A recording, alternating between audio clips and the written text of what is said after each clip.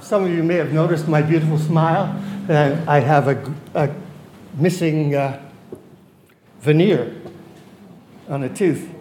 So if I tune in a radio station later, don't worry. As long as it's Christian FM, we're okay.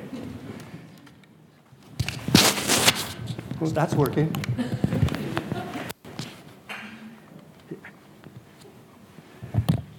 Thanks, Allison. Can you hear me now? All right.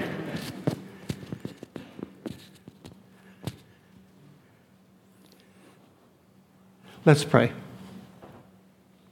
May the words of my mouth and the meditations of our hearts be acceptable in your sight, O Lord, our rock and our Redeemer. Amen. So this morning, we, God willing, will start our series of sermons on the founders of our faith. Our text this morning is the Calling of Abram, and this is a fascinating portion of God's Word. It's to be found in Genesis 12 for any who want to pull up the text, and it's considered by many as the foundational testimony to God choosing a family through which to channel His blessing to those who will receive His grace. After all, the ending of the covenant that's found in Genesis 12:3 reads as follows: "And all the families of the earth shall bless themselves through you," meaning Abram. So before I read the text, I just want to contextualize a little bit so you understand what's going on here in Genesis. So Abram is helpful in understanding what the general conditions of the time are that God reaches out to encounter His people. This chapter is the opening of the patriarchal stories in Genesis. And by that we mean the people that we think of like Jacob and Abram and Isaac and others who become the founders, as we say here, of the faith. So the bridge between the narrative stories of creation and these amazing history stories is the arrogant story of the Tower of Babylon. Now, Babel. Many of you remember that story. And in that story, the conclusion was that God confused the people who had one language and were building this ziggurat, this large tower, and were proud of what they had done. And it was seemingly that they would be able to do anything, the scripture says. They would be capable of doing anything. And so God, in His wisdom, decided to give them different languages. And if you've ever tried to work with somebody where you don't know their language, you realize building a ziggurat is not something that's going to be happening. So that's the first thing that happens, and then He scatters them to the ends of the earth. And we realize that in the scattering, He is undoing community. Where always before this, the objective that God has made known to us was gathering into community. And so this text that we're going to have this morning is a look at how are we going to reverse these trends? How is God going to work through a family to pull us back together?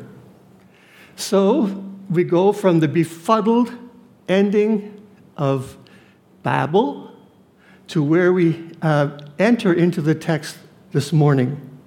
So what's going to happen here is we're going to see the greatness of God enter in through the blessing of one of the most unlikely people you can imagine. The only way that Abram's ever going to succeed here is if God empowers him to be able to do the things that He's looking to be able to endorse in humanity. So in other words, Abram on his own has no great giftedness to be the father of the faith. Everything from this point on, when he hears his call, is a gift of God. All right? It's going to be astonishing as Allison and Justin and I unfold for you what is the character of this person. Sometimes along the way, we're going to scratch our heads and say, well, how in the world did God choose this man? So, what we discover this morning as we enter into the text is you need to buckle up your seatbelts and hold on, because the Word and the power of God goes out and it does not return empty. And you're going to encounter that power this morning. So we begin our reading this morning just a little prior to chapter 12 in Genesis 11:27. And here you're going to understand that the genealogies that are here in the Old Testament are there for a purpose. I know that many of you, as you read them, as soon as you see the word begat, you skip forward to the next chapter. Am I right? Okay, so what's important is I'm just going to give you the end of the begats, and then I'm going to explain why genealogies are important to pay attention to. So here we go. Genesis 11:27 and following. Now this is the line of Terah. Terah begot Abram, Nahor, and Haran. And Haran begot Lot. Haran died in the lifetime of his father Terah in his native land, Ur of the Chaldeans. Abram and Nahor took to themselves wives, the name of Abram's wife being Sarai, and that of Nahor's wife, Milcah, the daughter of Haran, the father of Milcah and Iscah. Now Sarai was barren. She had no child. Keep that in your minds. And a very, very important part of how the story will unfold. So now we come to chapter 12. The Lord said to Abram, "Go forth from your native land and from your father's house to the land I will..." Oh, I'm sorry, I skipped ahead. Verse 31. You're right, Clement. Terah took his son Abram, his grandson Lot, son of Haran, and his granddaughter-in-law, Sarai, the wife of his son Abram, and they set out together from Ur of the Chaldeans for the land of Canaan. But when they had come as far as Haran, they settled there. The days of Terah came to 205 years, and Terah died in Haran. Everyone that's making notes, those are important things. He died in Haran. He never went on to Canaan. The Lord said to Abram, "Go forth from your native land and from your father's house to the land I will show you. I will make of you a great nation, and I will bless you. I will make your name great, and you shall be a blessing." Now, I just pause there for a sec because I don't think I highlighted this in my notes. I will make of you a great nation, and I will bless you. I will make your name great, and you shall be a blessing. That's what they were trying to do when they built the ziggurat in Babylon. They were trying to make a great name for themselves, and they were trying to be a blessing. And because they didn't seek it from God, they were denied it. Now, in this wonderful reversal, God is giving it. Abram never asked for it, right? This God has come to Abram and said, "Here are the things I will give you. Here are the things that will make you successful. They are a gift. I will bless those who bless you, and curse him that curses you, and all the families of the earth shall bless themselves by you." That's a lot better than a rabbit's foot, right? He's not giving him a good luck charm. He's saying, where you go, people will be attracted to you. People will think highly of you. People will want to work with you. Can you imagine that kind of a blessing? That is absolutely phenomenal. You're not going to run into conflict. You're not going to run into difficulty. If someone says you're he gets back double. And I, Abram, don't even have to say it. I don't have to call him down. I don't have to get out of character because I'm blessed.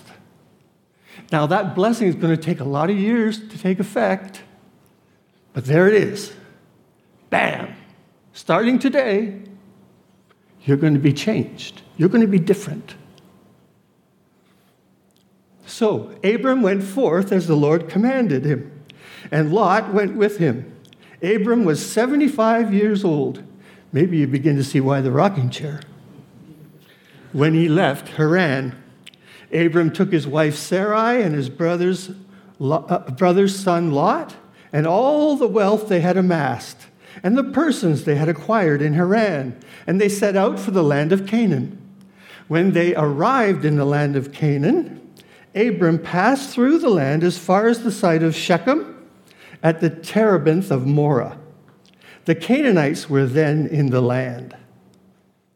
The Lord appeared to Abram, which is absolutely fascinating. How did he appear? In a vision, in a dream, in person? How? Doesn't tell us in the text. So we have to use our imagination and our faithfulness to what we believe God would do in this situation. He's trying to turn this man into something he's not. What would be the most positive vehicle to do that? I think it would be in some kind of personal contact. So the Lord appeared to Abram and said, I will assign this land to your heirs. And he built an altar there to the Lord who had appeared to him. From there, he moved on to the hill country east of Bethel and pitched his tent with Bethel on the west. Not sure where that is here. But Ai was on the east. And he built there an altar to the Lord again and invoked the Lord by name. Then Abram journeyed by stages towards the Negev. Now, the Negev is the desert area that is below the Holy Land, south, not below on the earth. So, here ends the reading of the word. May God add his blessing to our understanding. Now, when I do pastoral visiting with a congregation that I've gotten to know some people and they've gotten to know me a little bit, often one of the first questions they ask me is, what are all these tedious genealogies for? You know, we got one in Matthew, we've got one in Luke, we've got several at the beginning of Genesis. What are they doing in there? Why? You know, I'm bouncing along, reading really well, and then there's begat this, begat that, begat this, begat that, begat this, begat that, begat this. And then he had more children with, why? Well, in this part of the Bible, in the beginning, this is essential to show the connection to the promise. So we're tracing the covenant, and we're tracing who is passing God's covenant through. So this morning, the connection is to Shem. Y'all know who Shem is? Shemming all over. Yeah? He's one of Noah's sons. And the Bible tells us that the promise passes through Shem. So then we have 10 generations from Adam to Noah. We all noticed that right away. And then we noticed there were 10 generations from Shem to Abram. And it's perfect. It balances.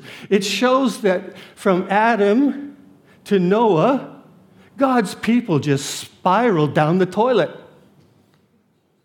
And then God acted. And how did he act? Yeah, he pressed restart and left 8 people to begin again. 10 generations later, humanity has gone, maybe let's do the southern hemisphere. They went down the toilet the other way, and bingo, they're done.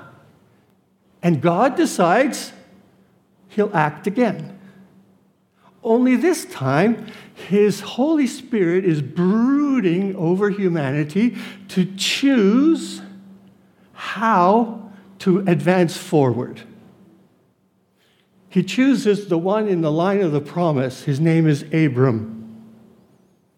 And it's astonishing what happens once that covenant that we read starts to take place.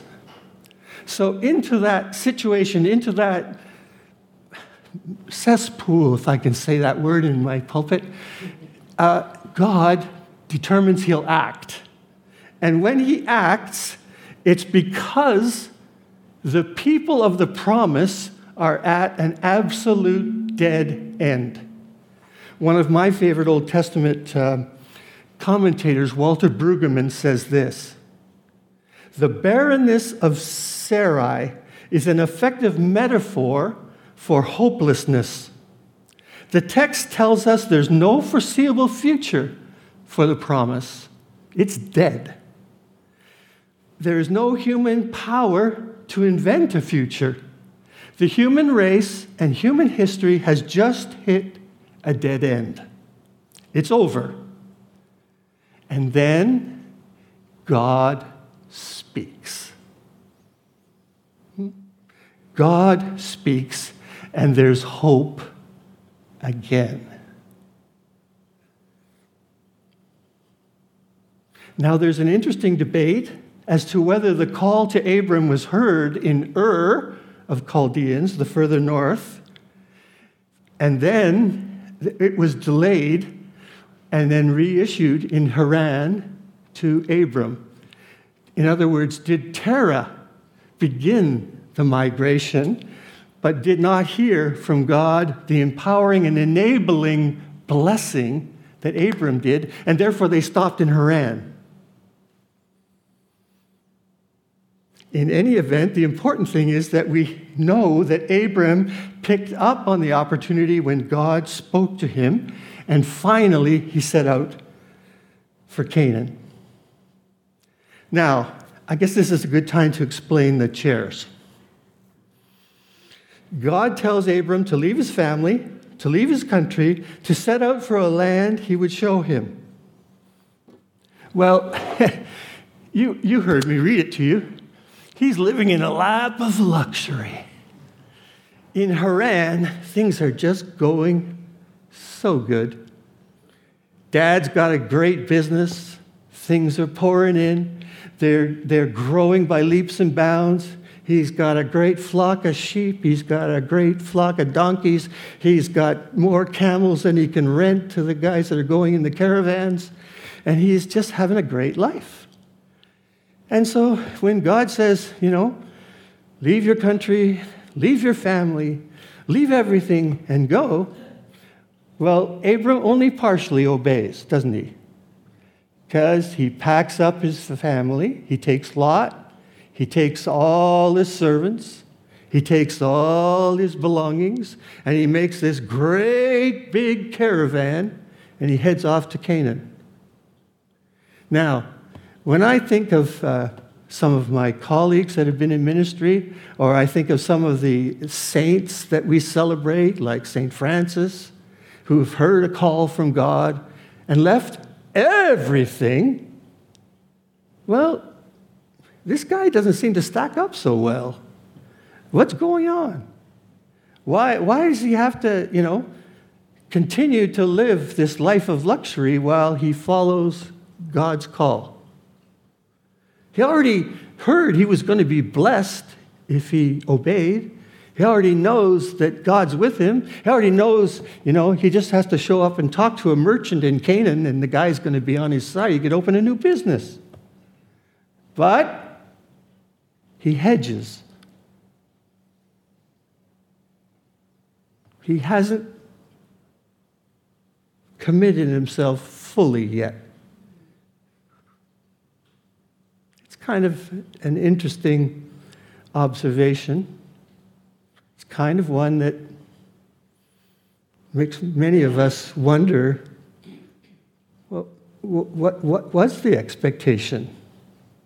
Does God give up on him and say, okay, buddy, that's not what I asked? Because he does do that occasionally in Scripture. But no, he sticks with him, and off they go. It's as if God is on the journey too. Isn't that amazing? God is on the journey too. And he's not going to give up on this scallywag. But there's a whole lot for Abram to learn. A whole lot to learn what it means to be blessed. A whole lot to learn what it means to have God on your side and the responsibilities that go with it. You know, we have this very interesting phrase, with great power comes great responsibility. Huh? How many people have you seen understand that and exercise that?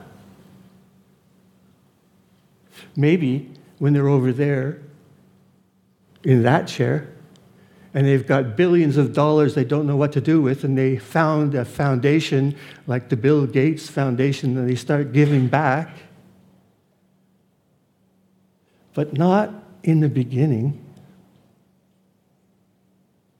There's a journey to be had. And if God is going on the journey with you, there will be change, serious change that has to take place. So that's how Abram sets out. That's how things had been important for him. The plan was unfolding. Listen again to the blessings that he's given in verses 2 and 3. I will make of you a great nation, and I will bless you. I will make your name great, and you will be a blessing. I will bless those who bless you, and curse him that curses you. And all the families of the earth shall bless themselves by you. Isn't it fascinating also that the three largest religions in the world all trace their roots to Abram? I'm talking the Jewish faith, the Christian faith, and the Muslim faith. They are all rooted in this very story that we start with this morning. How much percentage of the world's population do they represent? It's remarkable. God's word never goes out and returns empty. Never. Our place is to find, how do we find ourselves in his story? All that Abram was asked to do was to go to the land that God would show him. How difficult is that?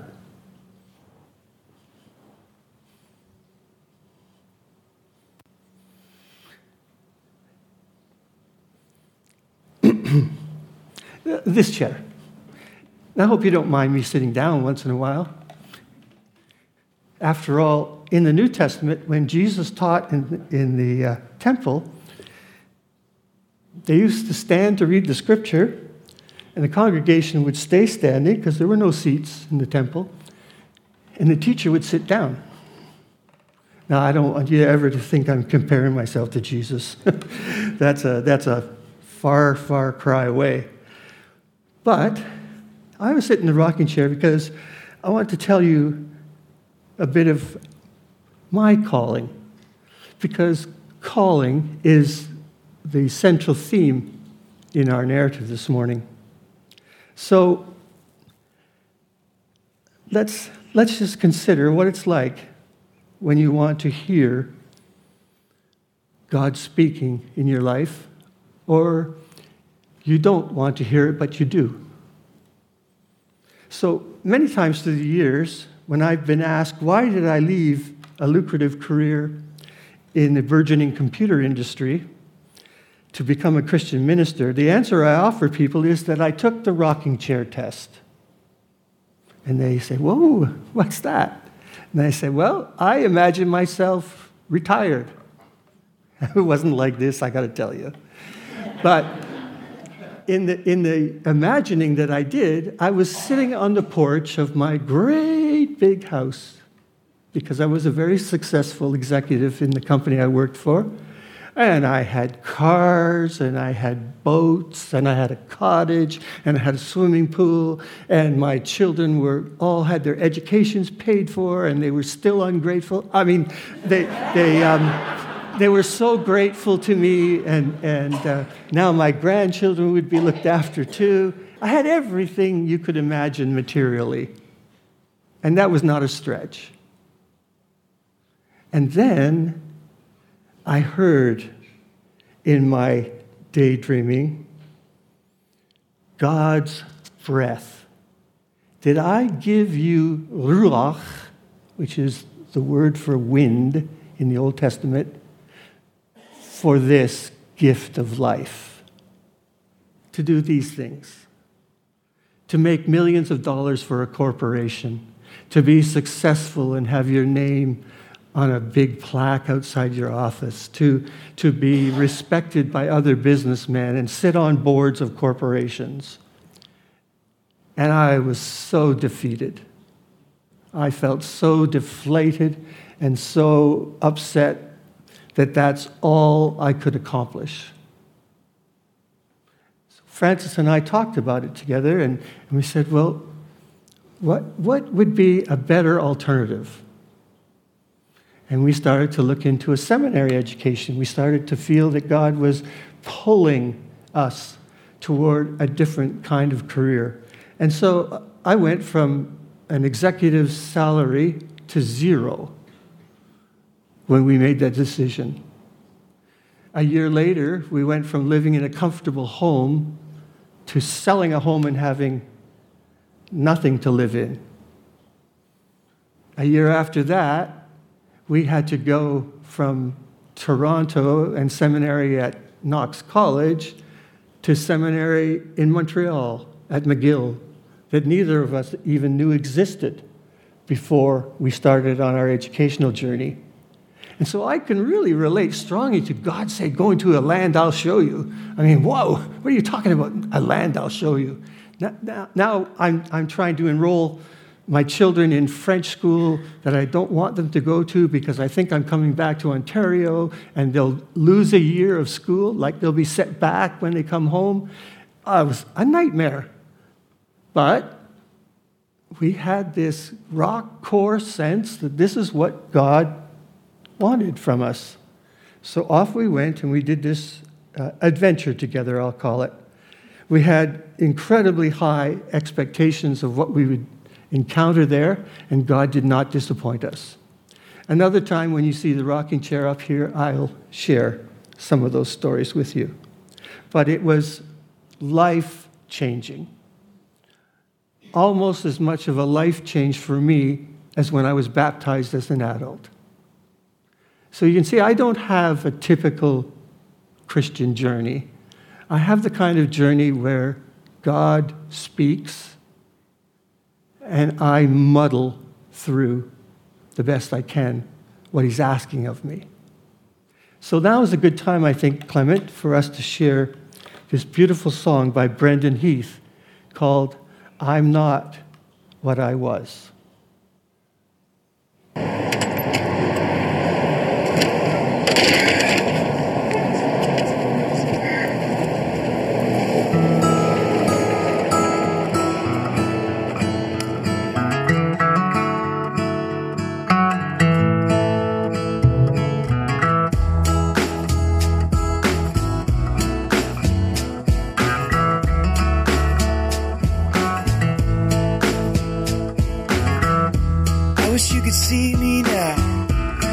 I could show you how I'm not who I was. I used to be mad at you, a little on the hurt side too, but I'm not who I was. I found my way around to forgiving you some time ago, but I never got to tell you.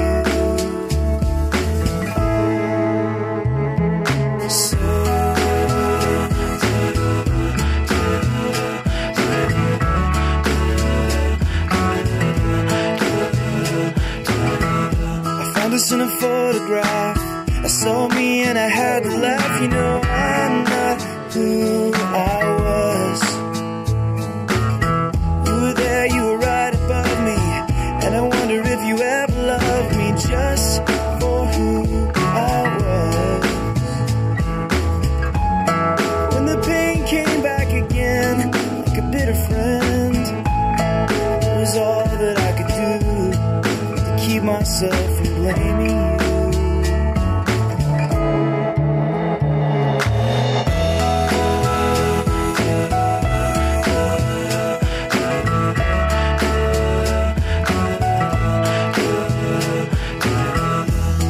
And it's a funny thing, I figured out I can sing now. I'm not who I was. I write about love and such, maybe because I wanted so much. I'm not who I was. I was seeking. Thank you, Clement. Anyone who's interested in watching that whole video or listening to the whole song, it's wonderful. It's Brendan Heath and the song, I'm Not Who I Was. Now, let's bring it right home to contemporary.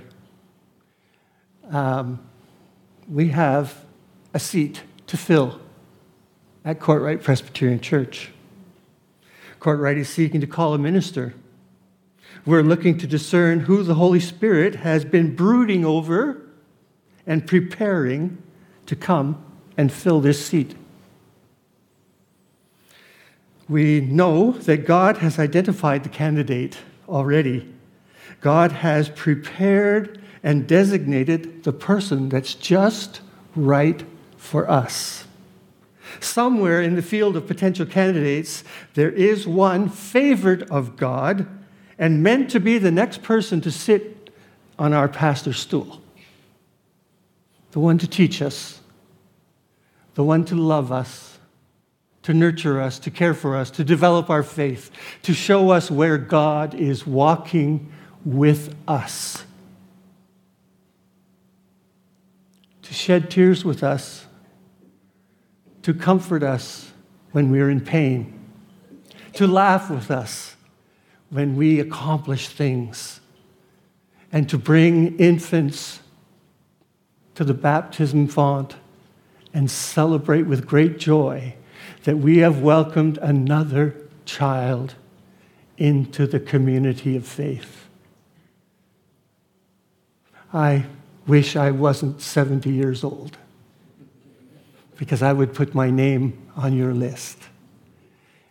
We have a wonderful, wonderful community here.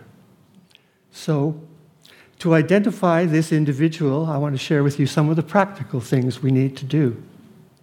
We need a tremendous amount of prayer and support. The Presbyterian Church in Canada has a process that we've developed through the years to help a congregation invest in its future. And now, that investment begins. And we will do it all together. But there are special players in this role.